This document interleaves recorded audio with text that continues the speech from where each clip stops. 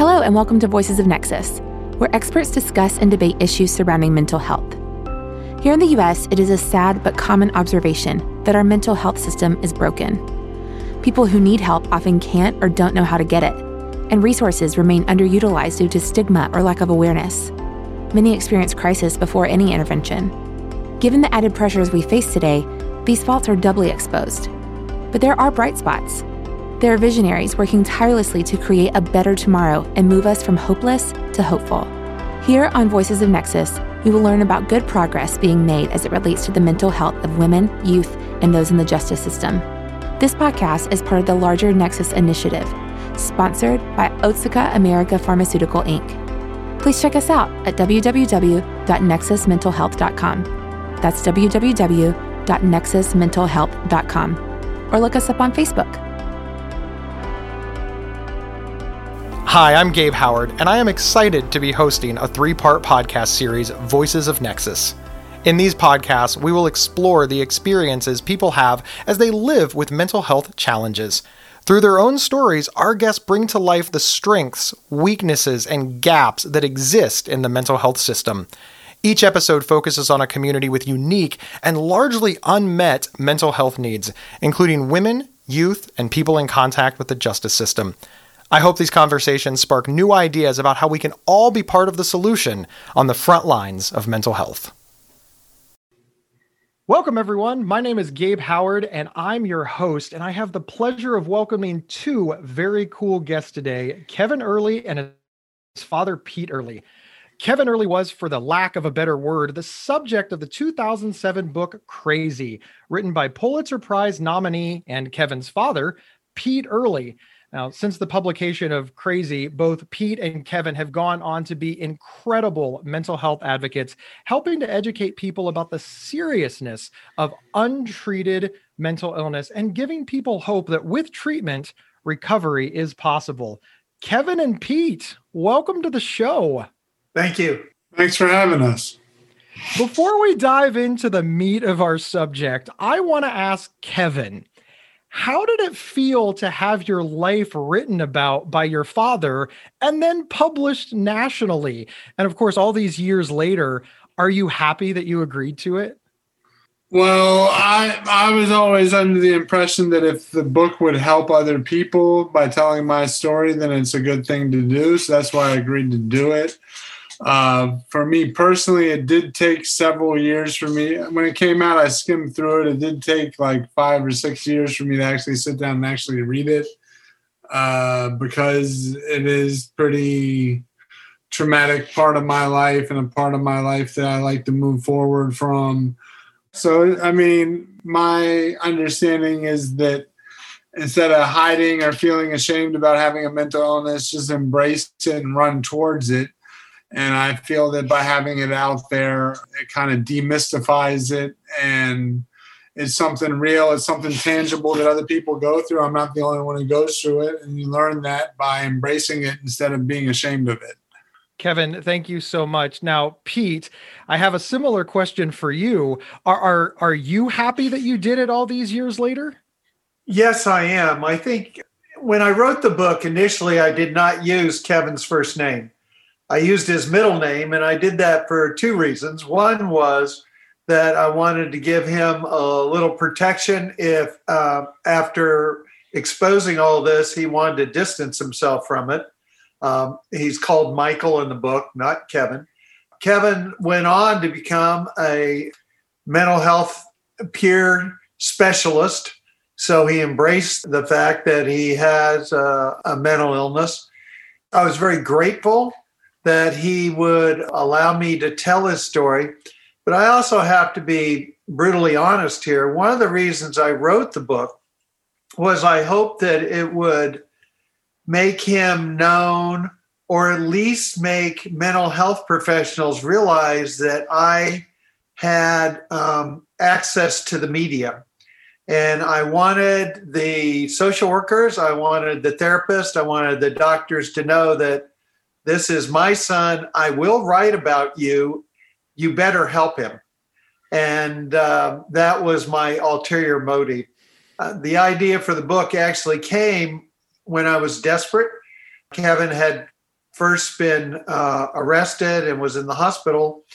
And I called the two most powerful people I knew, Don Graham at the Washington Post, who suggested I write an article for the Post, which I did, and Mike Wallace of CBS 60 Minutes. And Mike actually called the hospital and told them that he was interested in following Kevin Michael Early. And I believe that's part of the reason why, instead of after 3 days, Kevin was there for a longer period to get stabilized. So I had an ulterior motive. Yes, I was wanting to do something to expose how bad our criminal justice system was when it came to people with mental illness, but I also wanted to have a hammer there, hopefully to get people to do the right thing when it came to caring for him. I really think it doesn't matter who you are listening. If you're a parent, I think everybody understands the parent first philosophy and writer second. And of course, Pete, you are no different. To get to the story of sort of how we ended up here, let's go all the way back to the beginning. Let's talk about before the book and sort of the impetus for the book. Did Kevin have any mental health screenings, or did you have any idea that anything was wrong before the impetus for all of this occurred? You know, as a parent, one of the first things you do, Gabe, is you look back and say, should I have seen warning signs? What should I have done? Was there something there? And I honestly never saw those. Kevin was very artistic. And of course, parents like to think that, and that someone has a mental illness, they think outside the box oftentimes. They're very artistic, born with fire type thing. And he also walked to the beat of a different drummer. I mean, he did not really care what his peers thought. I saw both of those things as attributes. I didn't see them as warning signs of mental illness. The first signs that Kevin was having mental strife was in telephone calls with me while he was in college. And one was very alarming when I called him every Sunday and we talked, and he told me that he had taken 4 or 5 homeless people out to have breakfast. And then he told me he wasn't sure if he really took them out or that was his imagination, and he was having trouble discerning between reality and fantasy. And of course, that really alarmed me. At that point, the only thing that made me pause was a few months earlier, he had told me some stories that seemed really out of character for Kevin. But I thought, well, maybe, you know, when you're in college, you do things that often don't please your parents or whatever. So no alarm bells came off.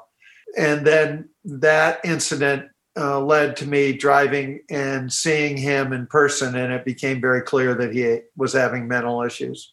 Kevin, before that time, or before a mental health diagnosis, like an official one, did you suspect that you were having any mental health issues, or did everything seem, for lack of a better word, normal to you?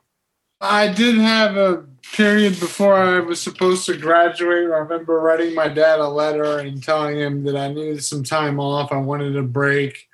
I didn't think things were going well. I needed like a week or two to just relax and not worry about school. And I remember his response was sort of like, you're almost there. You put in a lot of work, kind of suck it up. You can get through this. Just keep going forward. And then I had a mental break. So, I mean, looking back at that was not probably the best response, but we didn't really know much about mental health, and we learned everything kind of the hard way going through, because I didn't know much about mental health myself, so I didn't really see any warning signs. And being at art school, you're around a lot of eccentric people who are pretty liberal and pretty creative, so there's a lot of eccentric things going on anyway. So I don't know what could have been done that would have helped my cause. So a lot of times we know that mental illnesses surface in young men between the ages of 17 and like 25, or when they're in college. And I had a lot of guilt in the beginning because of what Kevin's talking about. Actually, he had told me that, and Kevin will have to correct me if I'm wrong, but I think he had seen the Titanic movie, or the idea that he should take a year off and just kind of travel the country and do his artwork and paint. And as I think most fathers would respond, it was, oh yeah, that's not going to happen. You're going to finish school. And I also, my father had said, once you finish college, you're on your own. And I also said to him, hey, you graduate from college, you need to find a job, you need to go to work, you need to be on your own. And only in retrospect did I fear that that's what actually was the flare that sent off his mental illness, the pressure, et cetera.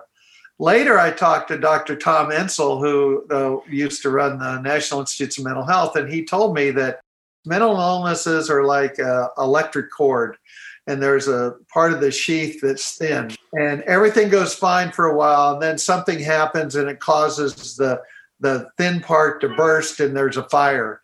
And that, of course, made me think, wow, did I somehow cause Kevin's mental illness to bubble forth? And that's something I had to deal with. Now, eventually, Kevin was arrested. Once he was arrested, did he get a mental health screening or any mental health care? Did things change from there? Well, this is when I'm going to put on the advocate hat, because I was quite outraged how Kevin was treated. And it's what prompted me to write the book. But what happened was I took Kevin to an emergency room and we waited for 4 hours. And finally, Kevin said, there's nothing wrong with me. And this is after he had asked me how I would feel if someone I loved killed himself. And I had picked him up in New York, where he'd been wandering around for almost a week. He was just had this delusion that he was on a mission from God. I literally had to grab a doctor, and he basically came in the room with his hands up and said, there's not much I can do, because Kevin didn't believe he was sick. He didn't want to take medication, and we'd been there for 4 hours. So clearly there wasn't any kind of requirement from dangerousness. Virginia required you to be a danger to yourself or others, imminent danger. And then he asked him, who's the president of the United States? To which Kevin replied, that idiot George Bush. What does this statement, crying over spilt milk, mean? And he explained that. And could he count backward from 100 till 90? And then that was it. That was it. And Kevin got up and left. Of course, he wasn't getting better. He decompensated. The doctor actually said to me, bring him back after he tries to hurt someone or hurt you. I remember watching him with tinfoil on his head, watching TV to keep the CIA from reading his thoughts. And that's when he broke into a stranger's house. Luckily, they weren't there. He broke in and take a bubble bath, and 5 police officers and an attack dog dragged him out. I was so angry that the law wanted to punish him for a crime he'd committed when he wasn't thinking clearly, and I couldn't get him help when he needed it. So finally, to answer your question, Gabe, no, there was no mental health screening. And when we went to court, the attorney said, do not mention mental illness. If you try to go the insanity, he's going to end up in a state institution and he'll never get out, which displayed their ignorance too. But if you look at Kevin's legal record, there's never any mention of mental illness, and he was handled just like anyone else. Kevin, everything that your dad just told us, it's an amazing story. That's obviously from his perspective. What do you recall of those events? Well, to me, it was kind of like an out-of-body experience a little bit. There's a lot of disassociation. So it's like I was watching myself in third person, like I was watching a movie or something. There are some things I remember very, very vividly, and I still remember.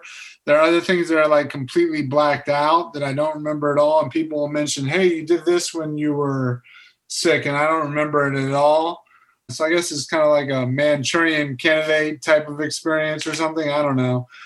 Also, I was not in a good mind frame. I thought the world was ending. I thought Armageddon was happening. I thought that I needed to take a bath to cleanse myself from sin, because I thought that there was going to be an apocalypse happening and I need to go someplace safe. So I picked a house and I went there. I thought I could survive the apocalypse there, which, as I listen to myself say that now, is completely insane and doesn't make any sense. And I'm kind of embarrassed to kind of say that that's what my thoughts were, but that's truly what my thoughts were at the time. And it didn't make sense back then. And of course, the apocalypse didn't happen and the world didn't end.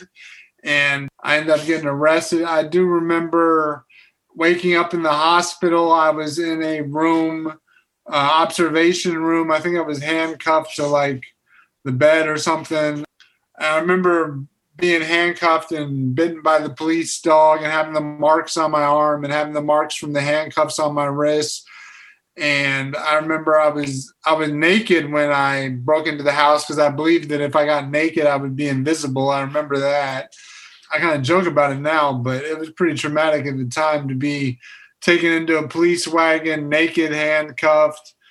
You know, some of the police officers making fun of you because you're sitting there naked. Now, Pete, eventually you were able to get Kevin actual medical care, I believe hospitalization. Can you walk us through the events that led to that? Because it seems like the arrest wasn't the impetus for him actually getting mental health care.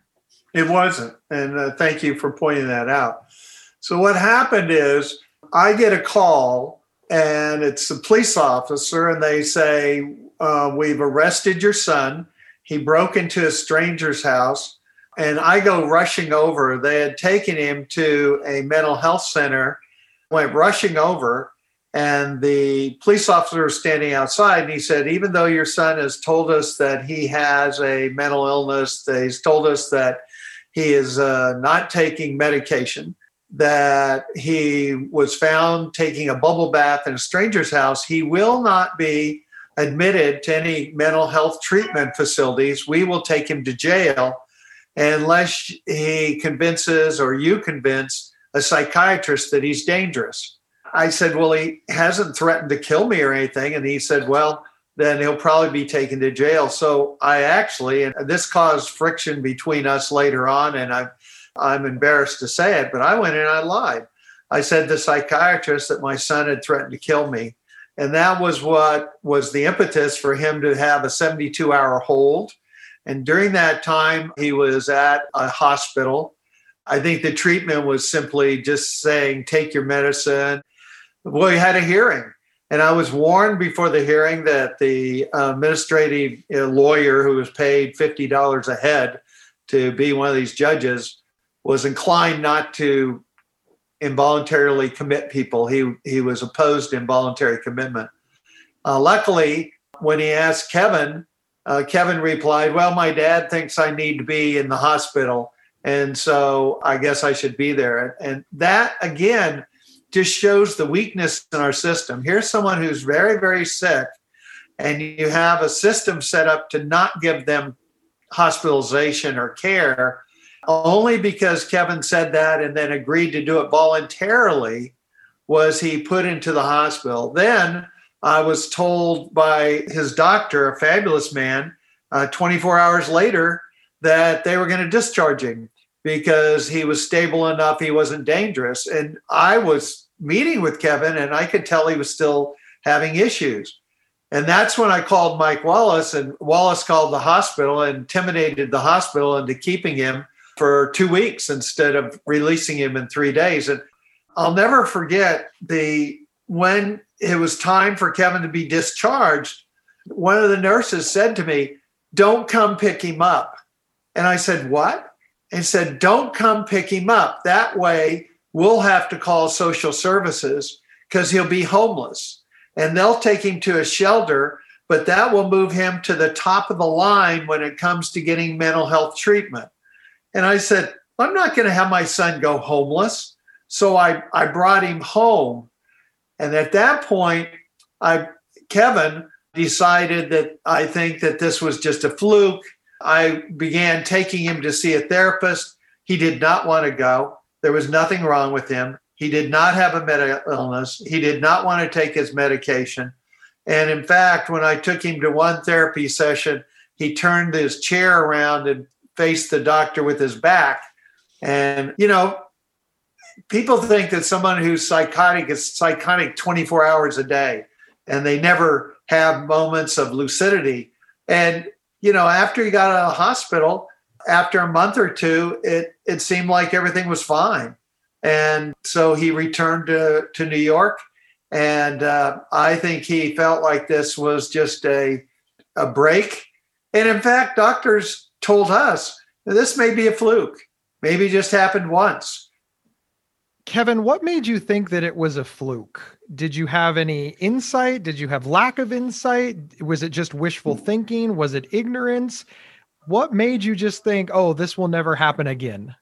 I think it was mostly pride. I fancy myself a pretty intelligent person. And I think it was just pride that I didn't have. I mean, I would go to the hospital. There'd be people licking the walls and banging on the piano and yelling at the moon and everything. And I didn't want to think that I was in the same situation that they were in. I kind of wanted to think of myself in a different light.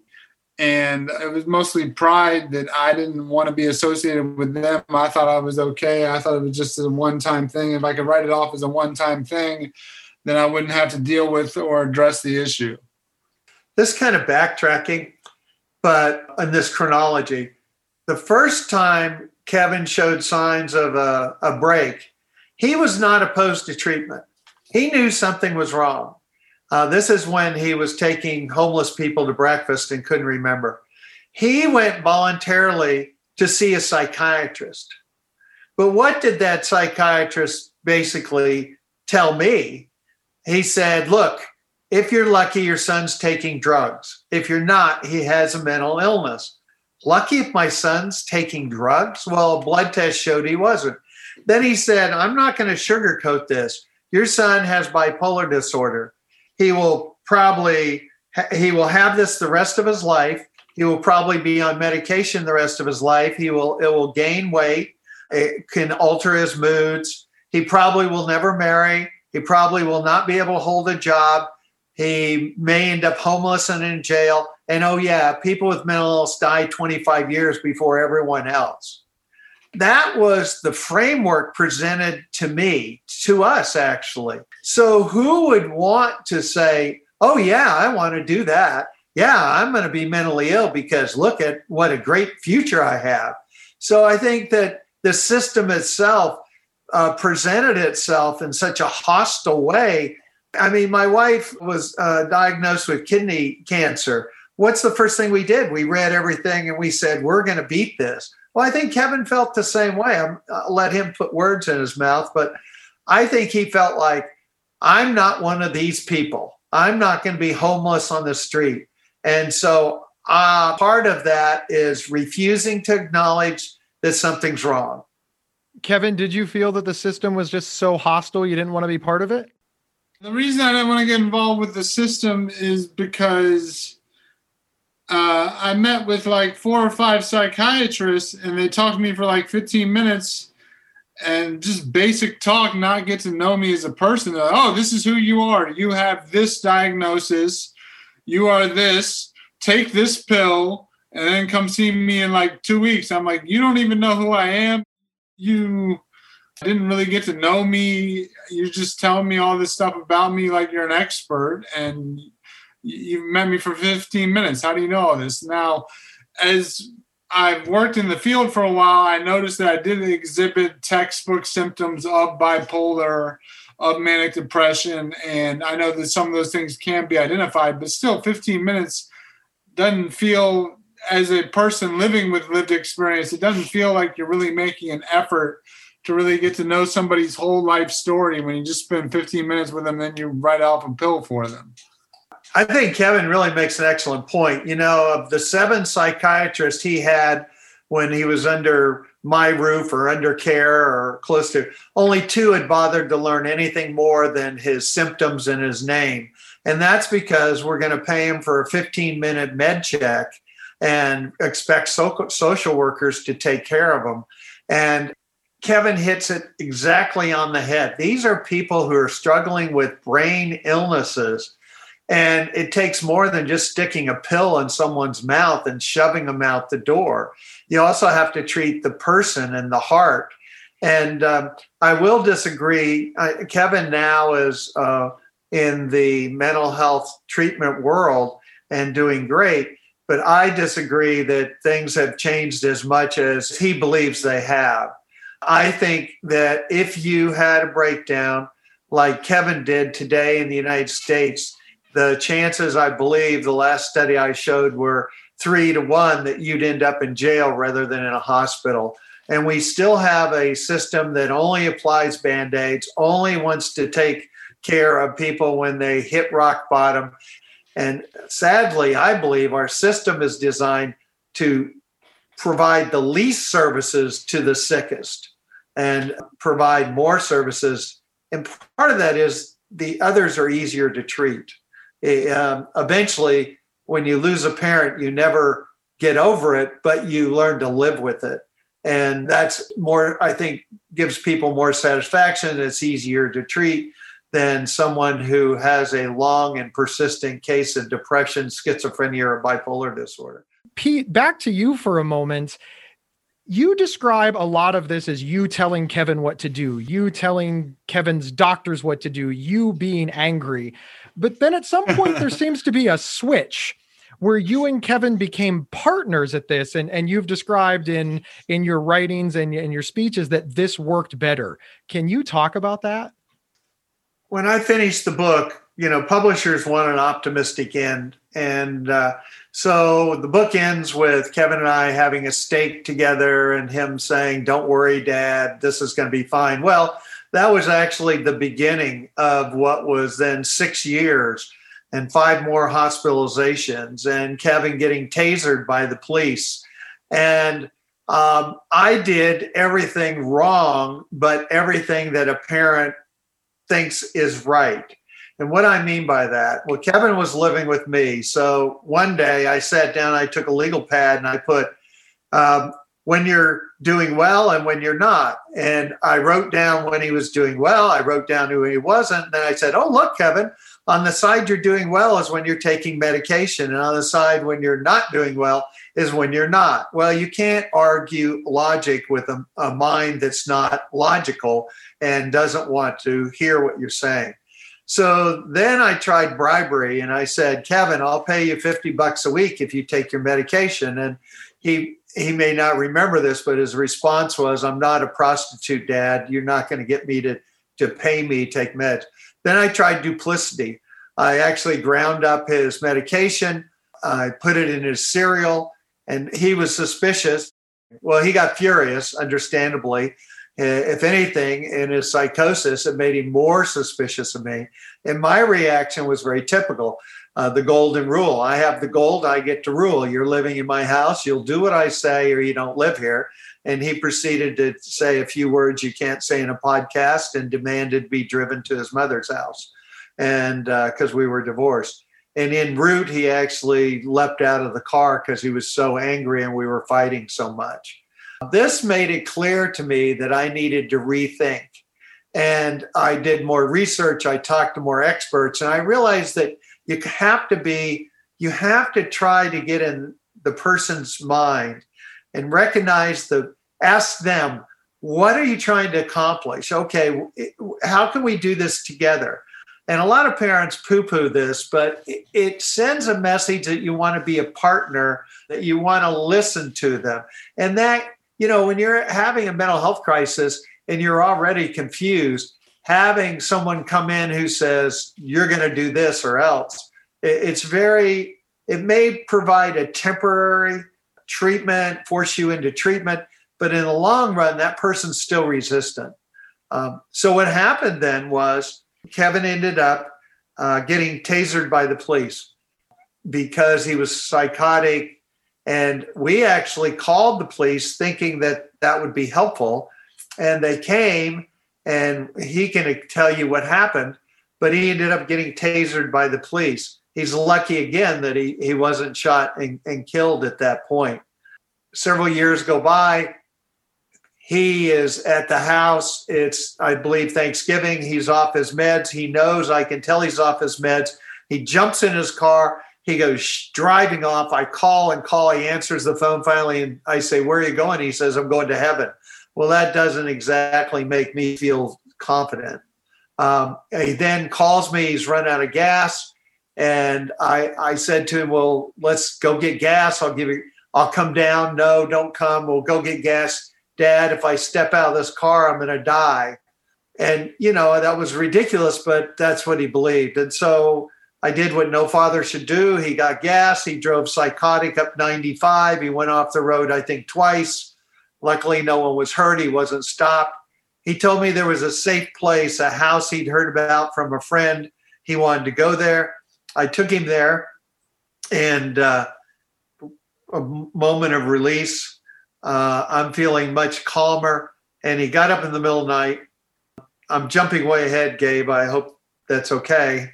But I took him to this house in the middle of the night, checked him in. I finally felt, well, he's in a safe place. Well, he got up in the middle of the night. He took off all his clothes because it made him invisible, and he went walking down the street. Now, at this stage, we finally get help. What happens is a CIT, crisis intervention trained police officer, sees him, and he talks to him as a person. And he says, well, get in my car. We're going to go to the emergency room. And Kevin says, don't handcuff me. That's when I got tasered. So they drive to an emergency room, and en route, he says, what kind of music you like? And Kevin says, rap. And he actually turns on a rap station. And when they get to the hospital, Kevin actually thanks him. I mean, this is better than a taxi ride. I mean, he thanks him. That officer then stayed there. And when the doctor said, well, walking naked isn't dangerous, the CIT officer said, well, maybe we'll drop him off on your front lawn. And all of a sudden, he's admitted into the hospital. And this is where life finally, the magic strikes. And it's not me. He gets a wonderful case manager. And she steps in and she says, why don't you take medication? And she finds him a doctor who works with him and talks with him and gets him on medication that at the time, Kevin tells me, he doesn't even have any side effects. Then she says, don't live with your dad. It's not good for your mental health. So she gets him in an apartment with two guys with schizophrenia. And I'm shocked because I see how much pride he has, his independence. He's old enough that he doesn't want to live with dad. And then she says, what are you going to do? And he says, well, what I can do, I haven't. She says, knock it off, control the illness, get a job. So he becomes the guy who picks up carts. Maybe I should let Kevin tell this part, because he then is seen by one of his therapists, and he thinks the therapist is mocking him because he says, you're doing great, Kevin. And Kevin's seeing everybody else move on with their life, and he's picking up carts. He has a college degree. People are getting married. But he goes and talks to this group, and he realizes he is doing great. And that's when he decides to become a peer specialist, and he undergoes the training, and he becomes someone who is helping other people with mental illness. And it gives him a new purpose in life. And I think it was important that he went from someone who needed help to someone who could help others. And I think that's a key to a lot of this, and why I'm so big on peer and people with living experience, helping others and running the system, rather than just all of us parents, which a lot of parents do not like. But it gave him a new purpose, and the mental illness also gave me a new purpose, rather than just writing books for profit and telling great stories. Kevin, the spotlight is now on you. What was that process like for you? Because I imagine it was a lot of negotiations. Did you trust that your dad was serious about partnership, or did you think it was another ploy, like, mixing pills and cereal? What was all of this like from your perspective? I think a big part of it was not living under the same roof as him, because I know he's very hardline on the my roof, my rules type of thing. And having that distance enabled us to kind of develop a relationship where, the way my dad is, you can probably tell this from the interview, he has his view of how he wants things to go. And if I don't fit into that, there are, he's doing what he wants to do to try to get my life the way he wants it to go sometimes. And of course, I respond to that too. I react sometimes to that too. But I think as far as a partnership, I think in every relationship there needs to be a little bit of forgiveness. And if you don't have that, you can't really have a mature relationship. So he would have to forgive me for things I would do or say, and I would have to do the same. And negotiation, kind of coming to a middle ground, kind of understanding why the other person is thinking this way, and maybe he can think about what I'm going through. Maybe I can think about what he's going through as a parent, and making concessions and kind of having a mature discussion. But it takes years to develop that sort of relationship. It takes years to develop that trust and that understanding and kind of see a common ground. I think also you're giving me more power than I had. Kevin can address this, but he woke up after his 5th hospitalization. And that's when he decided on his own that he had a mental illness. And I think that was crucial. And then the second step was that he got a case manager, and you're giving me credit for what she did. He listened to her. They had this bond that he knew again, I don't want to put words in his mouth, but she's the one who actually got him to the right services that were the most helpful for him. At that stage, I'm backing out. So it's easy for me to say I'm a partner because I didn't have to do anything. And that's how the system should be. Kevin, do you agree with that? Do you think that you learned more from the case manager than you did from your father as it comes to treating and living with a severe and persistent mental illness? I learned from both of them.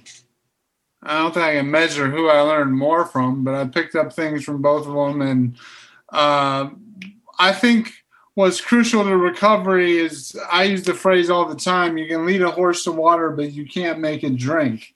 So I had many opportunities in my life where people were leading me to water, but it wasn't until I started drinking that I started to recover. And the work that I do, I get frustrated too, because I work with clients who are in the same place in their recovery that I was in years ago, and they don't want to drink the water being the services and the treatment and things they need to do to address their mental health challenges. And I get frustrated too sometimes, but I got to remember that everybody's in their own stage of recovery and everyone has their own pace, and not everyone is going to recover, unfortunately, the way that I have recovered. Hopefully they can, and my job is to inspire them, and hopefully they can get to a level where I'm at, but they have to be willing to put the work in too. Now, Kevin, in addition to being a mental health advocate, you're also a musician and an artist. Can you tell us a little bit about that as well, please? Well, I did go to art school, so I do have training as a painter. I studied fine art with a concentration in painting. So I do a lot of painting. I do visual art. I do portraits. And I've been infatuated with rap music and music in general since I was a little kid. And I release albums all the time. Once the pandemic ends, I'll probably get back to doing shows again. But I love making music. It helps keep me sane. It helps me kind of sort out my thoughts. I put them into song format. I listen to them, and it helps me think about what I've been through, what I'm going through. And I know it helps other people to listen to it too. So I just enjoy making art and making music, and I enjoy helping people out. So that's kind of what I do. Pete, I'm going to ask a similar question of you. Now, I'm embarrassed to say that it took me 3 or 4 years to figure out that you weren't just a prominent mental health advocate. You've actually written a lot of spy novels. In the same vein as Kevin, when you're not a mental health advocate, what do you do? What's your fun? I do a lot of work. I'm finishing my 22nd book. It's nonfiction. It's about a fellow who I met in 1987 who spent 36 years in total isolation in the prison system after he murdered a correctional officer. And during that time, we corresponded and kept in touch, and we're similar age. And I remember getting up in the morning and having kids and going through a divorce and getting remarried, and my life going on all the while this guy's sitting in a cell all by himself. So it's an interesting book to do. I spend most of about 50% of my time working on a mental health blog. And for fun, what do? I spend time with my granddaughter. I spend usually every Thursday, Kevin and I compete with one of his brothers and my wife playing pool and darts. He's better at darts. I'm better at pool. And we try to enjoy life. I have a little 1967 Austin Healey sports car I drive around, and like to bike and, try to enjoy life. I wonder how much longer I'm going to be as active in mental health as I am, simply because I'm about to turn 70 and I want to take time to smell the roses. There absolutely, unequivocally need to be more Kevin Earlys. There need to be more Gabe Howards. And that starts by having more Pete Earlys, Kevin Earlys, Gabe Howards. Support your local mental health charity. Get involved. Let our politicians know that we don't want people slipping through the cracks. We all deserve an opportunity to lead our absolute best life. Thanks for listening to Voices of Nexus. Don't forget to check us out at www.nexusmentalhealth.com. That's www.nexusmentalhealth.com. Or look us up on Facebook.